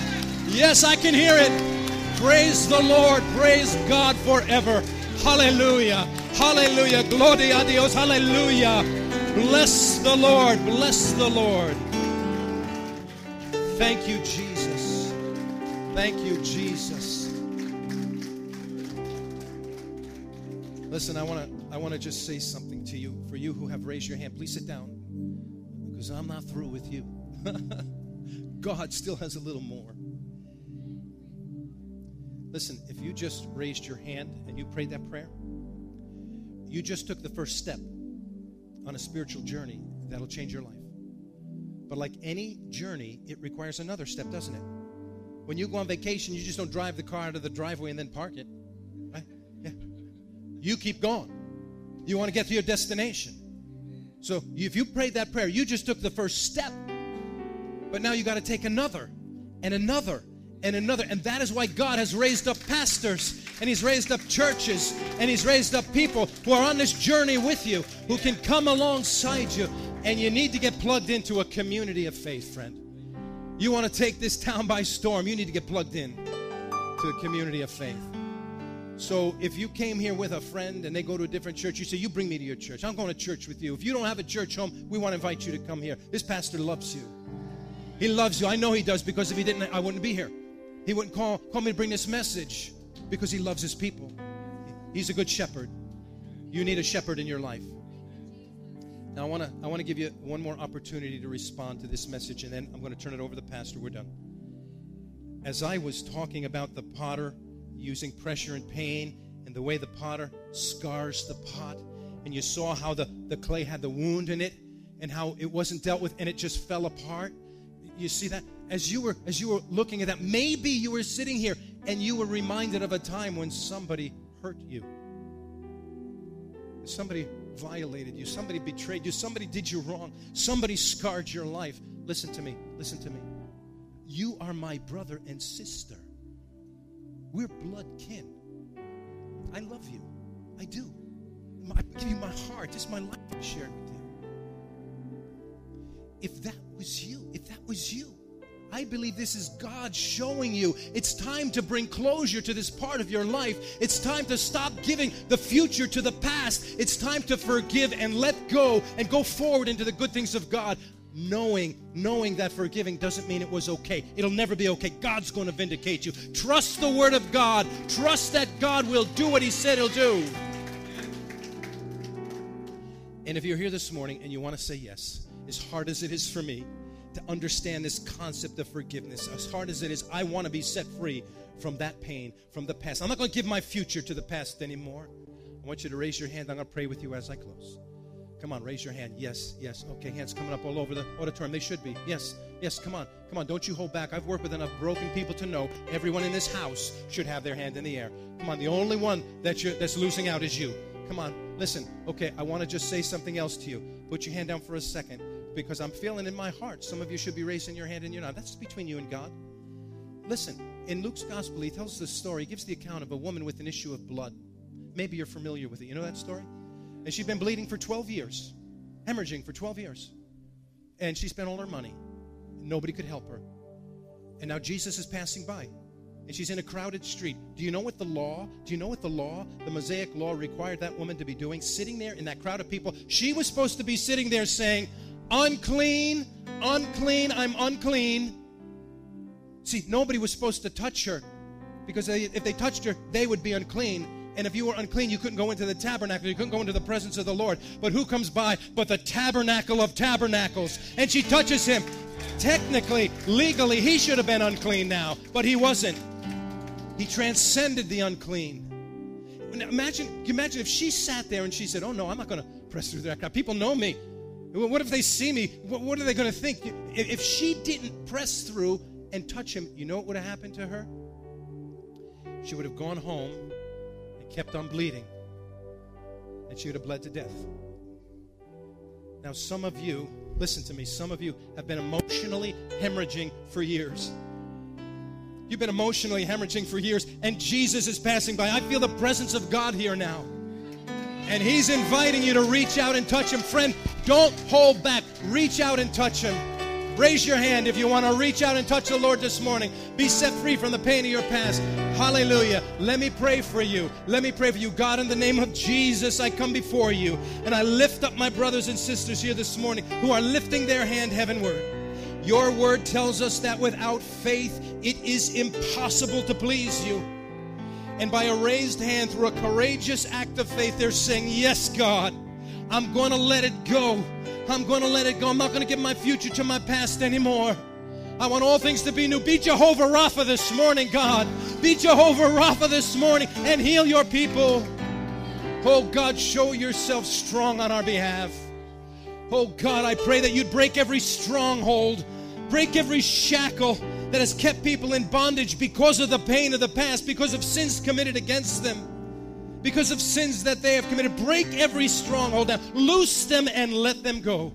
Oh, hallelujah. God, we're more than conquerors. Let us go forward this morning in the victory which Christ died to set us free. I pray for each person who lifted their hand. May they feel the burden lifted. May they feel the burden lifted. May they feel the fetters loosed. And when they step outside this morning, may the sky look bluer, oh God. May the grass look greener. May the air smell sweeter. When they lay their head down on their pillow tonight, may they hear your words whispering you're proud of them. They're a good daughter. They're a good son. You have never left them. Even in their darkest hour, when they shook their fist at heaven and said, why, God, why have you forsaken me? That's not the first time somebody has ever said that to you. Your very own son said those words to you. And you were as near to him as you were to us as we went through our dark time. Oh God. And now lift us. Reveal yourself to us. I pray that you reveal the future and the hope. Give people a new vision. Make the future clear for them. Make the calling and election sure. Oh, Father, we love you. We love you, God. And we give you all the praise and all the glory, for you alone are worthy. Hallelujah. Thank you. In Jesus' name, amen. Amen. Hallelujah. I want to turn it over to the pastor now. Come on, just stand with us. Okay. Thanks for joining me. Come on, just lift your hands if you made a decision for Christ today. If you just love him right now. Come on, help me out here. Because where would I be? You only know. I'm so glad you see through eyes of love. I was a hopeless case, an empty place. If not for grace, come on, tell them, where would I be? Where would I be? You only know. So glad you see through eyes of love. Come on, I was a hopeless case. Come on, an empty place. If not, come on, amazing grace. How sweet the sound. Oh, I once was lost, but now I'm found. I was a hopeless case, an empty place. Come on, if not for grace, so amazing grace, how sweet the sound. I once was lost, but now I'm found. I was a hopeless case. Come on, I was just empty, an empty place. If not, come on, with every head bowed and every eye closed. Come on, just respect the presence of God in this place. If I can get the ministers and the prayer team to come on up to the front. I want to extend an invitation to anyone who's struggling in your spirit. Maybe you have one of those addictions, one of those flaws he was talking about as the prayer team comes. Come on, come to the front. As if you have one of those issues, come on, every head bowed, every eye closed. No one's looking around. Maybe you have some scars that look so deep that you can't even see the end of them. You can't see how the potter can do all this, but yet God says if 2 or 3 would just touch and agree. Oh, come on, there's power in agreement. Come on, if that's you, just come to the front right now.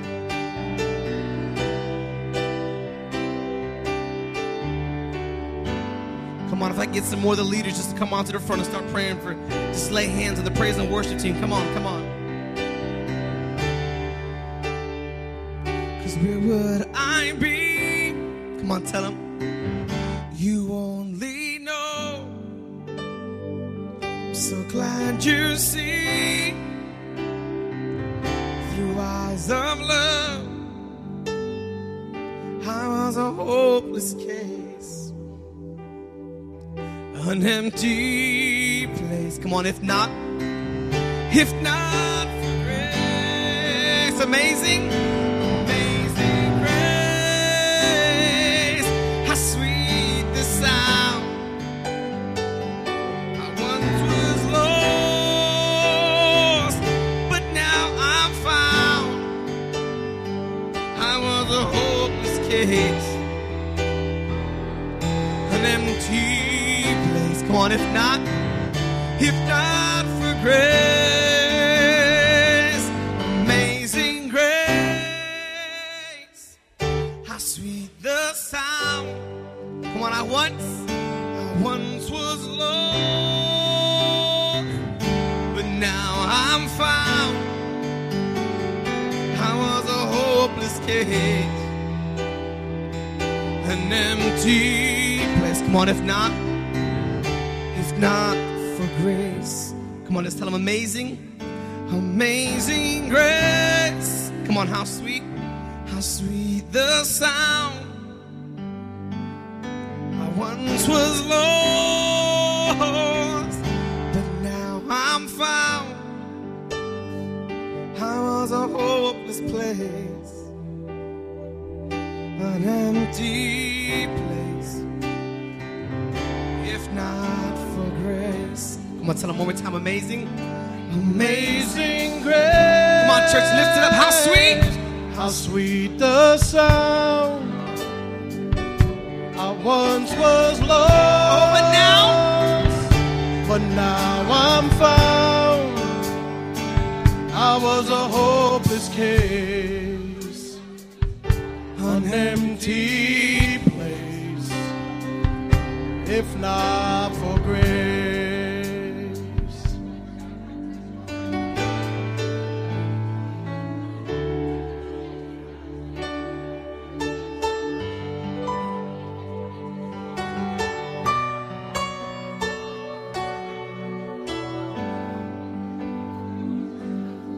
Oh Lord, give us new hearts and new minds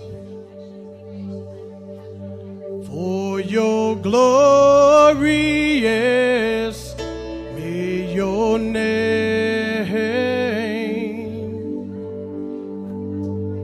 be lifted higher and higher and higher. May your name be lifted higher and higher and higher. We prepare the way. We prepare the way. We prepare the way of the Lord. We prepare the way. We prepare the way. We prepare the way of the Lord. Oh Lord, give us new hearts and new minds.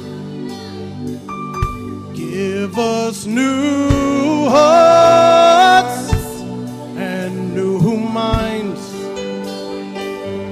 Give us new hearts and new minds. Give us new hearts and new minds for your glory. May your name be lifted higher. May your name be lifted higher, higher. May your name be lifted higher, higher, higher. May your name be lifted higher, higher. We prepare the way, the way. We prepare the way, the way. We prepare the way, the way of the Lord. We prepare the way, we prepare the way, the way. We prepare the way of the Lord. We prepare the way, we prepare the way. We prepare the way of the Lord. We prepare the way. We prepare the way. We prepare the way of the Lord. Come on, just give him praise.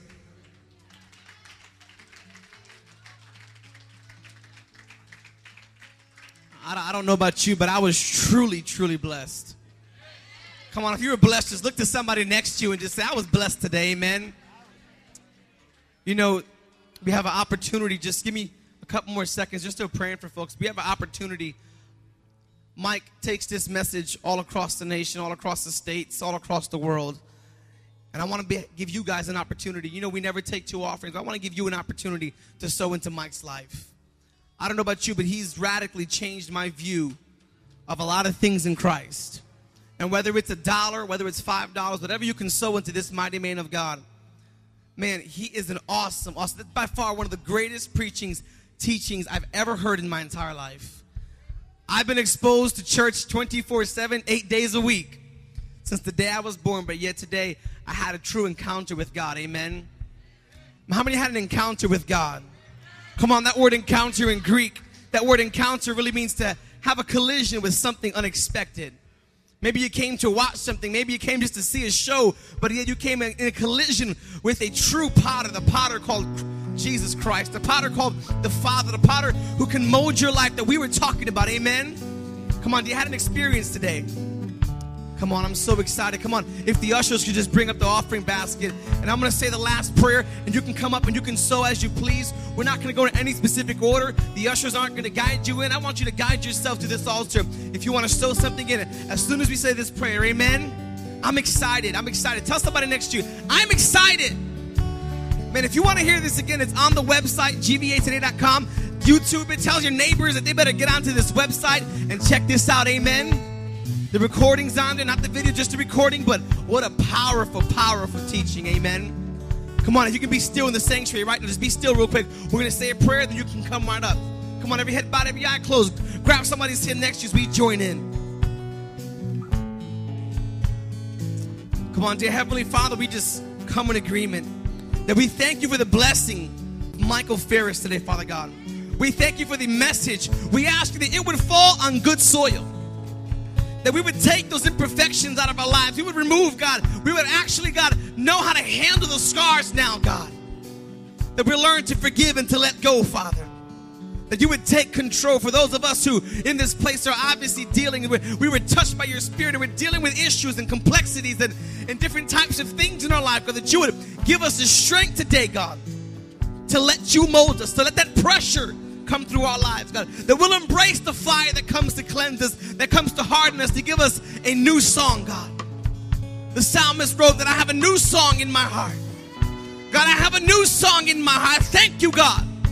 And we thank you for the opportunity to come into this house to worship. We thank you for the souls that were added to the kingdom, for I know that heaven still at this moment rejoices. We know heaven right now still is celebrating that some of you said yes to Christ, that some of you embraced him. And for that, God, we are thankful in this place right now. We love you so much, God, for what you did in our hearts. We thank you for letting Mike come to this place, God, and be able to bless us and sow into us, God. We thank you for the ministry you've given him, God. Bless him right now, Father, from the crown of his head to the soles of his feet, God, that you might give him a new song in his heart, God. That you might help him to take this message across the world, God. Strengthen him, God. For the call you have on him is mighty, Father. And we see it in this place. May your name be glorified. And as we leave this place, that we would not leave your presence, God. And the people of God say amen. Come on, greet somebody on your way out of this place. Amen. God bless you.